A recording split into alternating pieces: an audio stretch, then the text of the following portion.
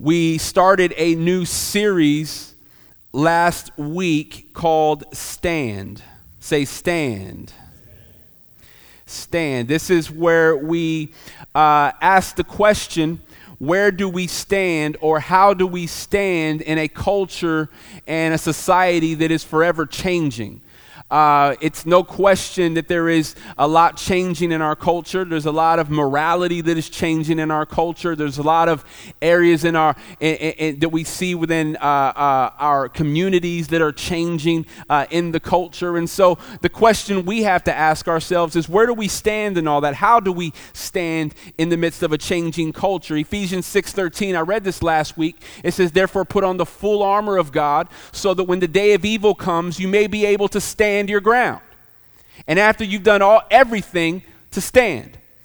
And so there's this idea that we've got to come to grips with, is that every day there is a battle or a fight that is happening.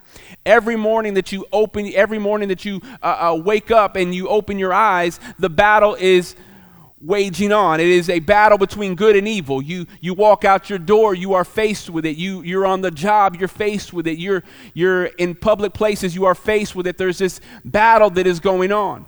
And I presented to you last week is that if you're not in a place where you are fighting, then that means that you're compromising somewhere. Because it's hard not to compromise if you're not fighting. And so we live in a culture that is waging war on righteousness. We live in a culture that is waging war on holiness and purity and every standard that God has set. The culture is fighting back against that. And so what is our response as followers of Jesus in this changing culture? And so last week, if you recall, we began with Daniel chapter 1. And we learned that the Israelites, Jerusalem was attacked and besieged and captured and overrun by the Babylonians. And they were led by a king named Nebuchadnezzar. And so what this did was these Babylonians came, they conquered Jerusalem, and they forced the Israelites out of their homeland. They forced them to be exiled from their homeland. They removed them from what they were familiar with. They removed them from their safety, their security. They removed them of all that they were accustomed to.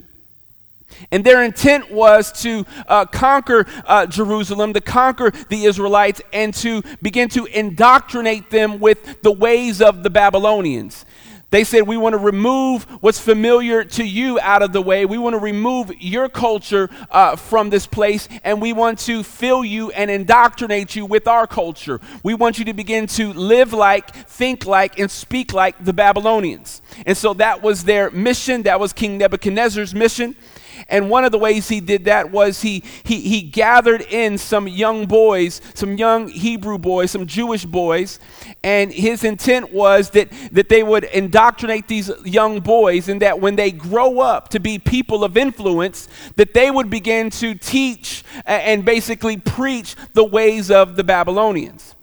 And so they brought in these boys into the king's court, and they began to teach them the ways of the Babylonians.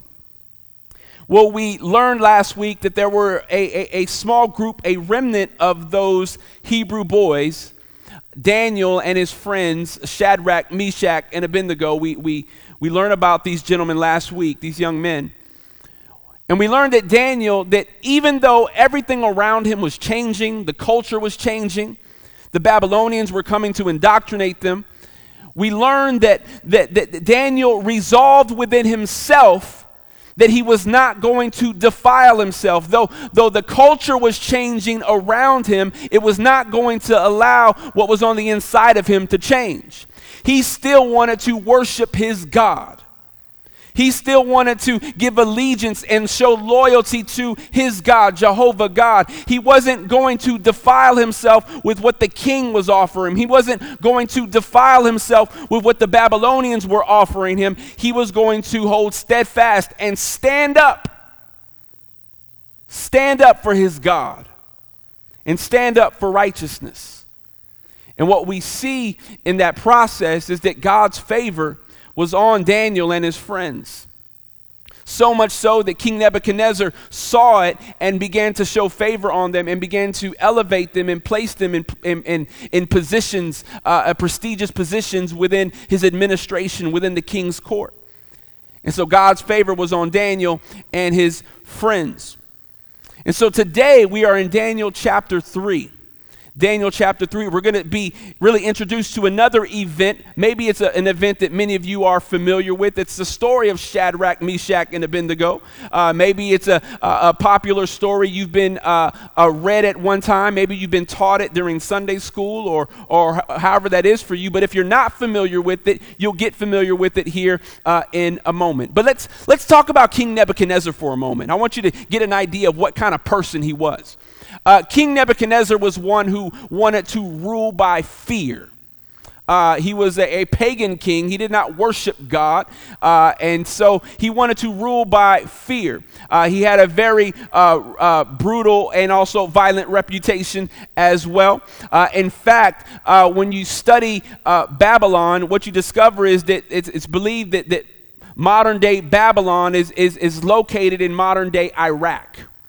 And to kind of give you some context with that, the late dictator Saddam Hussein actually fashioned himself after King Nebuchadnezzar. He actually believed that he was King Nebuchadnezzar reincarnated. He wanted to rebuild Babylon. He wanted to establish a kingdom just like King Nebuchadnezzar did. And so this just gives you an idea of the type of king that Nebuchadnezzar was. And so in Daniel 3, we're going to see an event that takes place where it questions us again in how will we stand. And so if you have your Bible, Daniel chapter 3, we'll begin reading at verse 1. We're going to read about 12 to 13 verses here, so bear with me. Daniel chapter 3, verse 1. Verse 1 reads this way: King Nebuchadnezzar made an image of gold 60 cubits high and 6 cubits wide. And he set it up on the plain of Dura in the province of Babylon. He then summoned the satraps, prefects, governors, advisors, treasurers, judges, magistrates, and all other provincial officials to come to the dedication of the image he had set up. So the satraps, prefects, governors, advisors, treasurers, judges, magistrates, and all other provincial officials assembled for the dedication of the image of King Nebuchadnezzar had set up, and they stood before it. Then the herald loudly proclaimed, "Nations and people of every language, this is what you are commanded to do. As soon as you hear the sound of the horn, flute, zither, lyre, harp, pipe, and all kinds of music, you must fall down and worship the image of gold that King Nebuchadnezzar has set up. Whoever does not fall down and worship will immediately be thrown into the blazing furnace." Therefore, as soon as they heard the sound of the horn, flute, zither, lyre, harp, and all kinds of music, all the nations and peoples of every language fell down and worshiped the image of gold that King Nebuchadnezzar had set up. At this time, some astrologers came forward and denounced the Jews. They said to King Nebuchadnezzar, "May the king live forever. Your Majesty has issued a decree that everyone who hears the sound of these instruments must fall down and worship the image of gold, that whoever does not fall down and worship will be thrown into a blazing furnace. But there are some Jews who you have set over the affairs of the province of Babylon, Shadrach, Meshach, and Abednego, who pay no attention to you, Your Majesty. They neither serve your gods nor worship the image of gold you have set up." Furious with rage, Nebuchadnezzar summoned Shadrach, Meshach, and Abednego.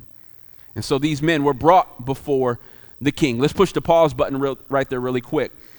If you're taking notes this morning, the title of today's message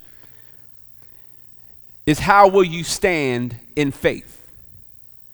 How will you stand in faith?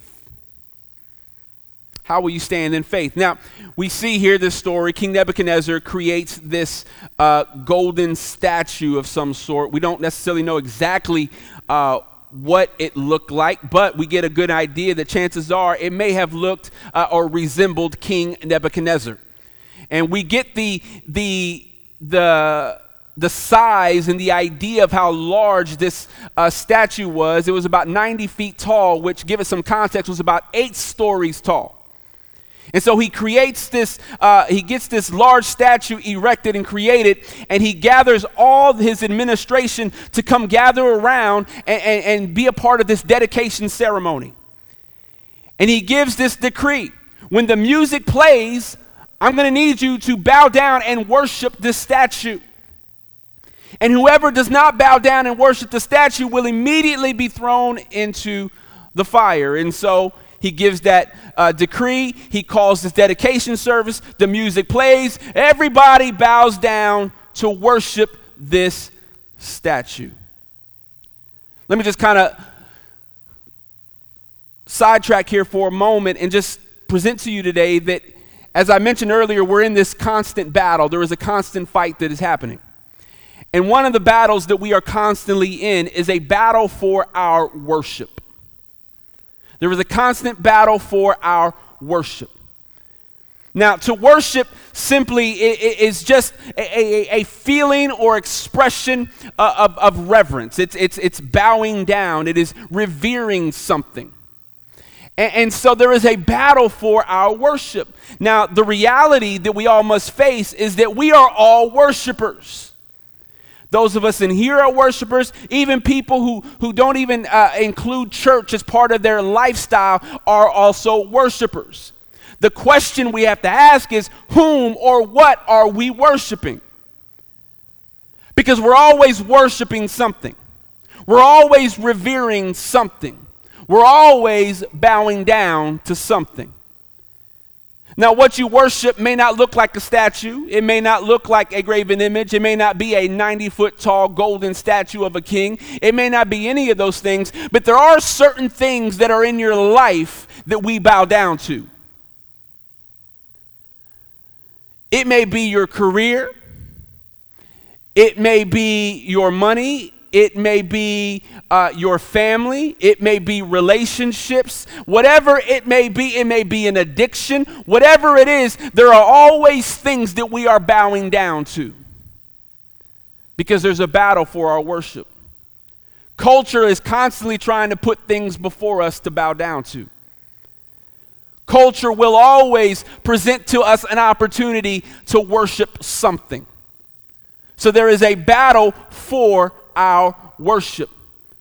But we must ask the question, who is it or what is it that gets our worship? And so the music plays, everybody bows down, but then the story immediately goes to these astrologers. They go up to the king. They say, "King, oh great king, you said when the music plays, everybody must bow down and worship. But you see those Jews over there? Those Jews over there aren't worshiping. Those Jews over there aren't bowing down." I find it interesting that everybody was bowing down to worship, and these astrologers were the only ones that saw these Jews. Like, I imagine these astrologers like these kids in church whenever the pastor says, "Everybody bow your head and close your eyes." And these guys are probably like with one eye open looking around. And then you go around and you catch that one other person that has their eyes open too, and it gets really awkward, really strange. They made eye contact with the Jews. Well, so these astrologers are like, "King, these Jews aren't obeying."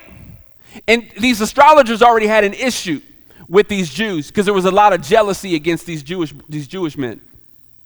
Because for one, they were foreigners who had a lot of favor with the king, which was really the favor of God.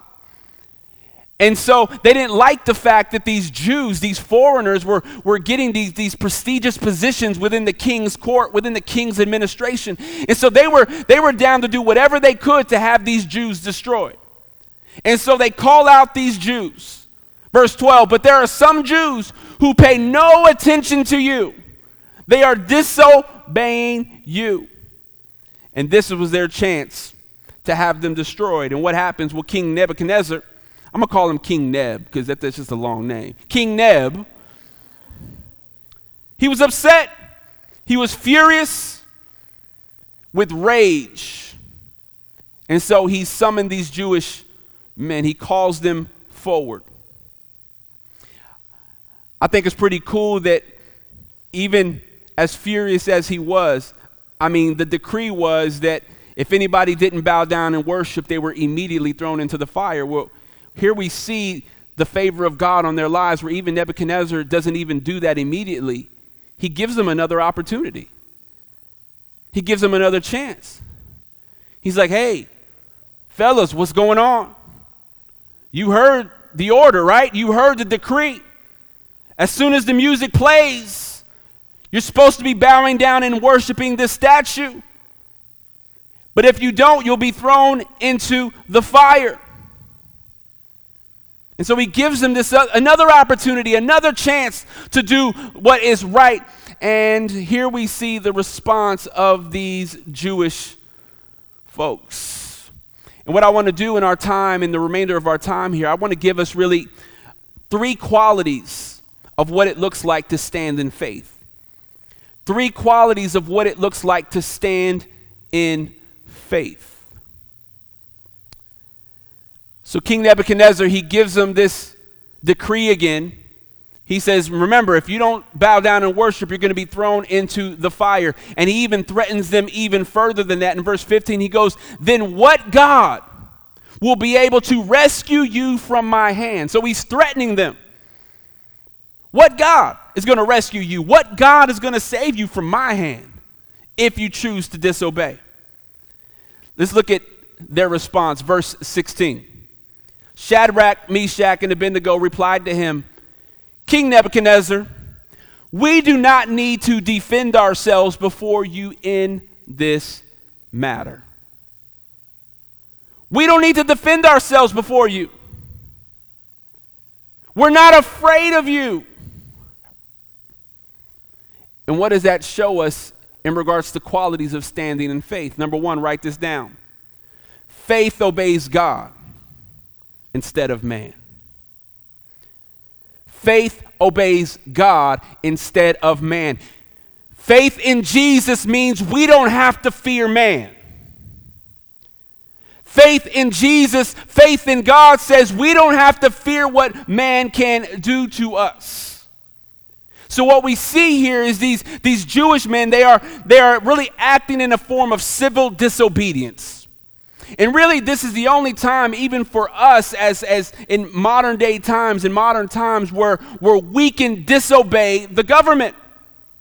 Civil disobedience. We can disobey the government whenever there is a decree that the government gives out. There is a law that the government gives out that violates the standards of God. That is the only time we can disobey the government.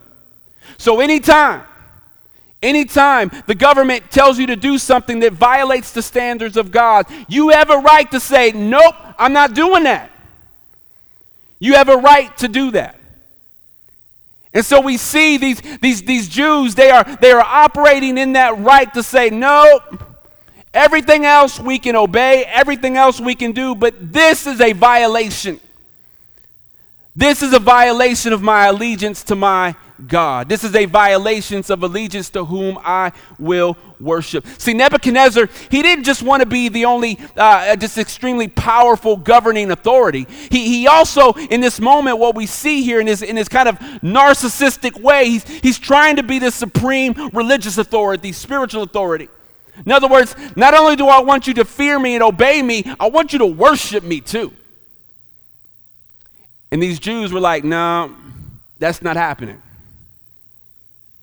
Because I would much rather obey God and please God rather than you. And so they said, we don't need to defend ourselves before you in this matter. Like, we don't even really need to say anymore. We're just not going to do it. And then they go on in their response, verse 17. If we're thrown into the blazing furnace, the God that we serve is able to deliver us from it, and he will deliver us from your majesty's hand. So now we see them stepping into this idea that, hey man, I don't have to fear you. I don't have to defend myself to you. My faith in God causes me to obey him rather than you. And another thing we need to understand in a quality of standing in faith. Number 2, write this down. Faith believes in spite of what it sees. Faith believes in spite of what it sees. The situation looks pretty bleak. It looks pretty bad. It looks pretty dark. The furnace is right there. In the natural, there's really no way that looks like they're escaping this. The king is very upset. The king has the ability to do whatever he wants to do. Who are we? But they trusted their God. If we're thrown into the furnace, if you choose to punish us this way, the God we serve is able. The God we serve is able to deliver us. The God we serve is able to deliver us from your majesty's hand. The God we serve will bring us out. The God we serve will rescue us. Why? Because my faith in him believes in spite of what I see. And look, let me just say that even in the season that we're living in right now, I can look around in our culture. I can look around the world right now. And what I see, I don't really see a light at the end of the tunnel in the natural. I really don't. All I see is a lot of trouble. I see a lot of confusion. I see a lot of uncertainty. It's hard for us to even look at our leaders and be like, yes, that's them. They're the ones that are going to lead the charge. It's hard to even look at them and be like, I don't know what to think about you. Because at the end of the day, it's just a man. At the end of the day, it's just a woman. At the end of the day, these are fallible people who make mistakes. These are fallible people who don't have all knowledge. And so at the end of the day, I can't fully put my trust in a person. Because I look around and I see a pandemic going on. I see civil unrest that is happening. I see financial issues that are happening all around us. I was having a conversation with someone the other day, and we were talking, and it was like in the middle of the conversation, we were just kind of came to the reality that one thing we don't really hear enough of, but that's going on right now is the amount of mental distress that is falling on people right now. I mean, I don't know if you are aware of this or not, but suicide rates are like skyrocketing right now. You don't hear about it because that's not the headline. There are a lot of things that are giving us headlines right now. There are a lot of things that are vying for our attention, but suicide rates are going up really high right now because there are people, as I said earlier, that are in financial strains. There are people that are losing their jobs. There are people that don't see what the outcome is going to be on this. There are people that can't even go out in public now because they're afraid of contracting a virus. Do I wear a mask? Do I not wear a mask? Do I go into this store? Do I go to that store? Do I go to church? Do I not go to church? What do I do? I'm so confused. That's enough to make anybody mentally strained. But as the people of God, as followers of Jesus, we walk or should walk with a different distinction. We should, just like these gentlemen, say, yeah, even if we get thrown into the furnace, yeah, even though we're walking in the middle of a pandemic, yes, even though we are living in the middle of civil unrest, I still serve a God who is more than able to deliver me. I still serve a God that is more than able to provide for me. I may lose my job.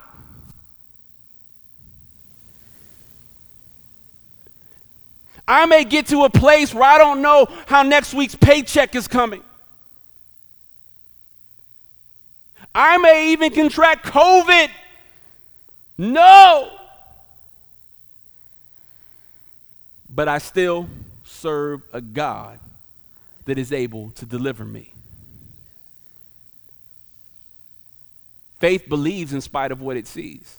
See, if I constantly go by what I see, then it's no wonder that I would be distressed. if I constantly go by what I see. And that's why I encourage all of you, man, take a break from social media, please. Take a break from TV. Take a break from all these news cycles. Take a break. Turn it off. Spend a day, spend a week without it. Trust me, it'll be the best thing you ever do. And why don't you replace it with the goodness of God? Why don't you replace all that with what God has already done for you? Why don't you replace all that with the good works that God has already shown you? Why don't you replace all that recounting all the blessings that God has blessed you with? Just fill your spirit up.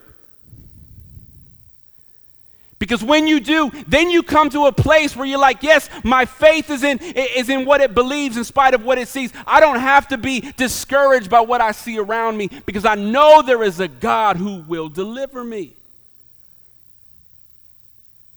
How do you stand in faith?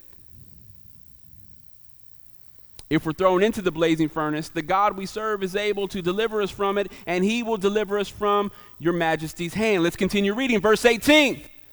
Now, this is going to be hard for a lot of us. Verse 18, but even if he does not, we want you to know, your majesty, that we will not serve your gods or worship the image of gold you have set up. But even if he does not. Wait a second. You just said that we serve a God that can deliver us. You just said that we serve a God that can save us, that can bring us out. But see, the fact that God can deliver them, the fact that God can save them, that wasn't the reason why they're worshiping him. Because they say just in the next verse, but even if he doesn't, we're still not going to bow down to your statue. We're still going to worship our God. Why? Because we don't worship for what he can do for us. We worship him for who he is. Can you live in the realm of even if he does not? Like, would you still say God is good if he doesn't come through for you the way that you want him to?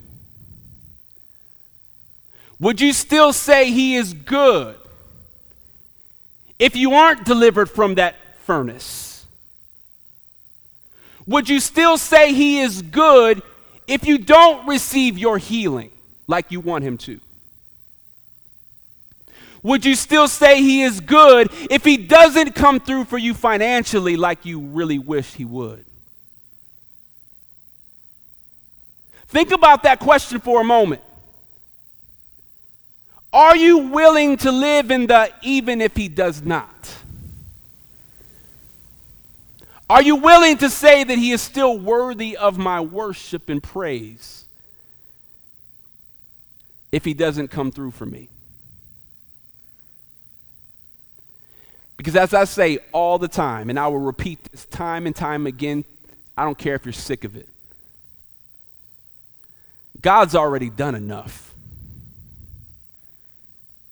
God has already solved the biggest problem you would ever have in life.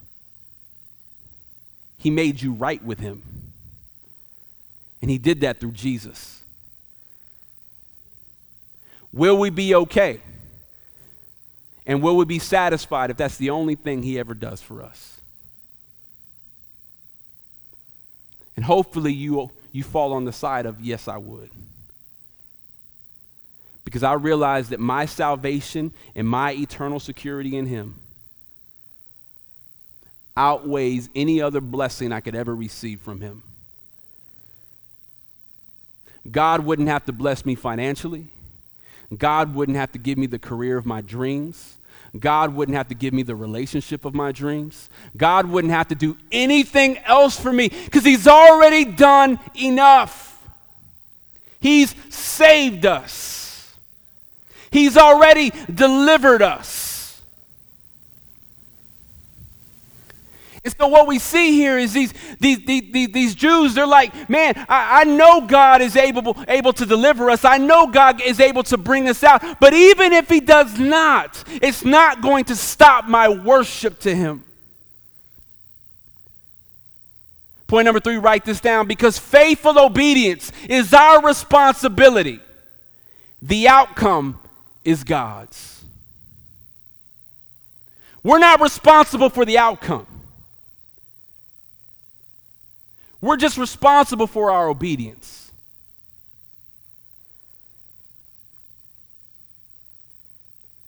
There's a battle for your worship. There's a battle and fight for your allegiance.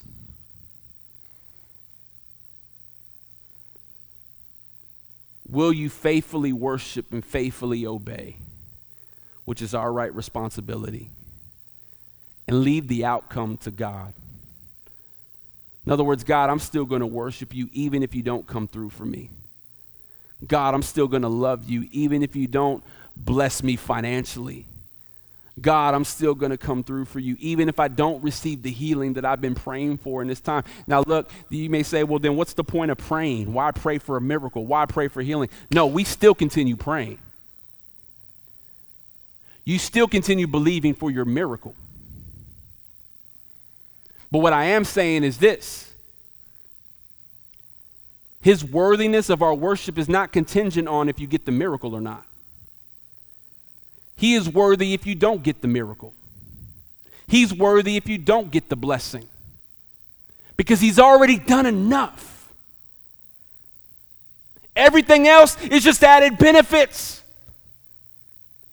Every other blessing we receive, every other healing that we receive, every other miracle that we receive, these are just added benefits. He doesn't have to do any of those things. But I'm grateful that he chooses to. I'm grateful that we serve a God that can still bless us financially. I'm grateful that we do serve a God that can miraculously heal you. I'm grateful that we serve a God that it does continue to remain faithful to us. But I don't worship him because of those things. I worship him because he's worthy. But even if he does not,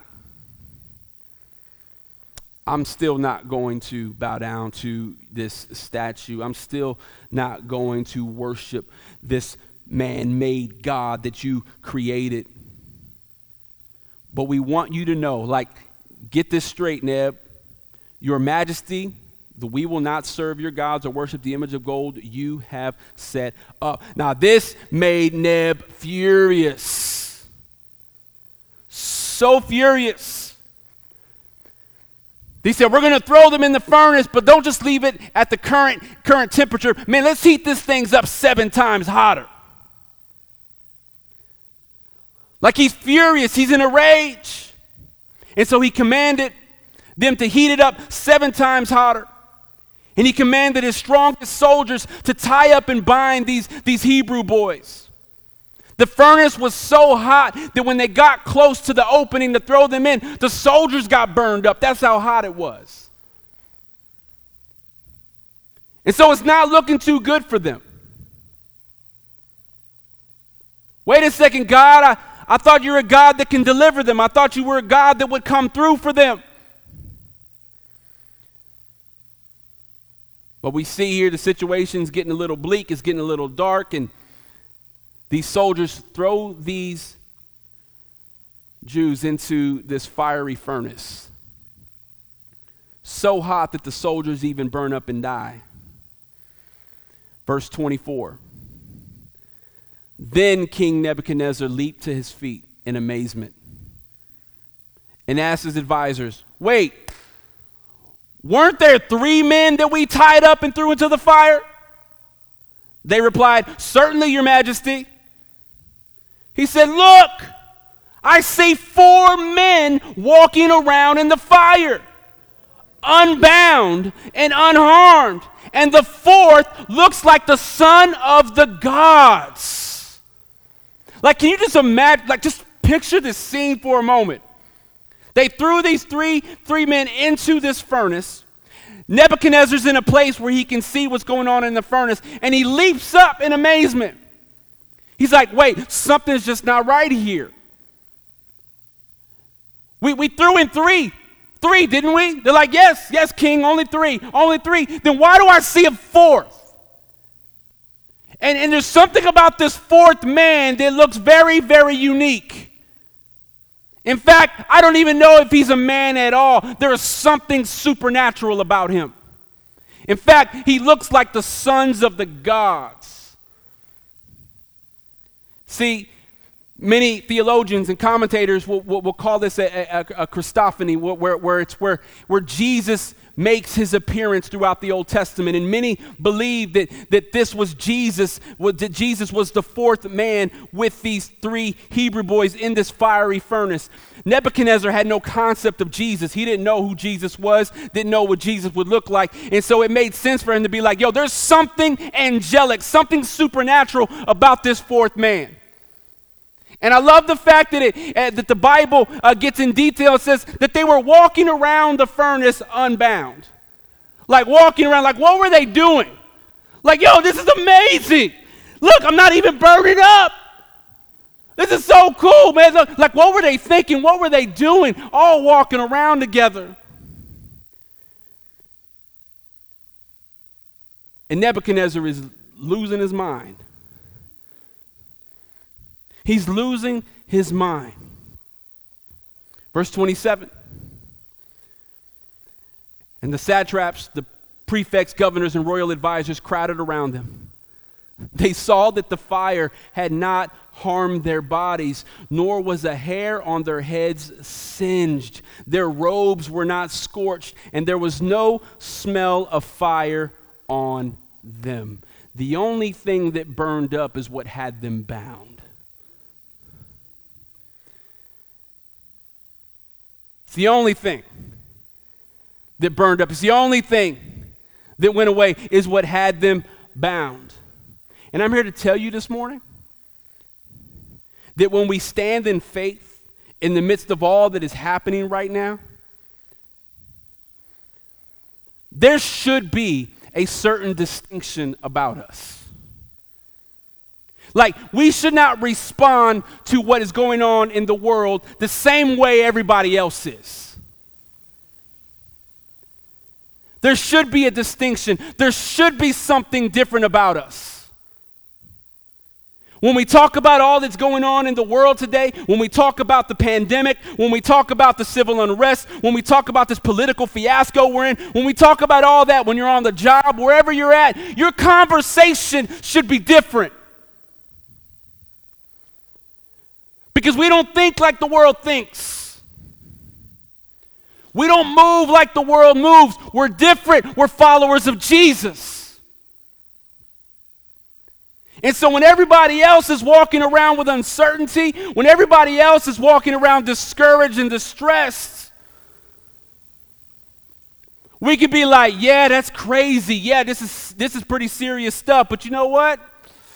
I serve a God that can deliver me. I serve a God that can bring me out. I serve a God that can take care of me. But even if he doesn't, he still deserves all my worship and praise. He still deserves it. And I don't know where you land in all of this or how you feel about all that's going on right now. But if you are responding the same way the world does, then you've lost your distinction. We're supposed to be men and women of faith. We're supposed to stand in faith. And so my prayer for all of us is that we come to a place where we can live in that even if he does not, I'm still going to worship him. Even if I do get thrown into the furnace, God is still more than able to deliver me. That's the God that we serve. Now get this. Verse 28. Then Nebuchadnezzar said, "Praise be to the God of Shadrach, Meshach, and Abednego, who has sent his angel and rescued his servants."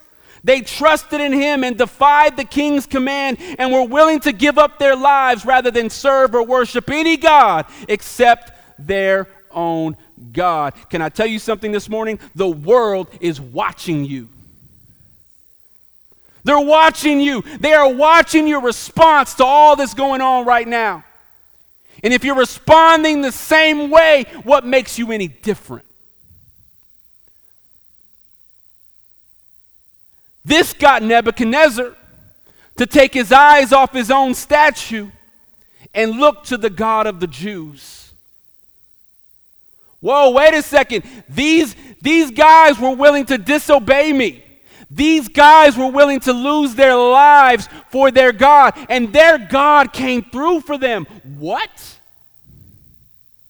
Praise be to the God of Shadrach, Meshach, and Abednego. I don't really know him, but there is something about him that I need to know. And my hope and my prayer is that when people see your life and they see your response to all that's going on right now, when they see you walking through the furnace, that they see you with the fourth man.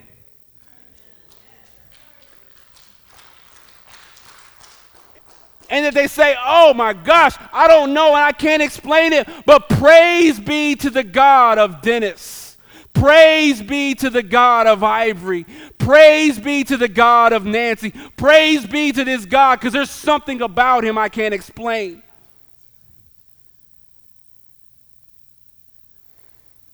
But that only happens when we stand in faith. See, if we're buckling down like everybody else, and we start losing hope like everybody else, then your coworkers, your friends, your families who don't know Jesus, who will they turn to? Who will they go to in the middle of all this?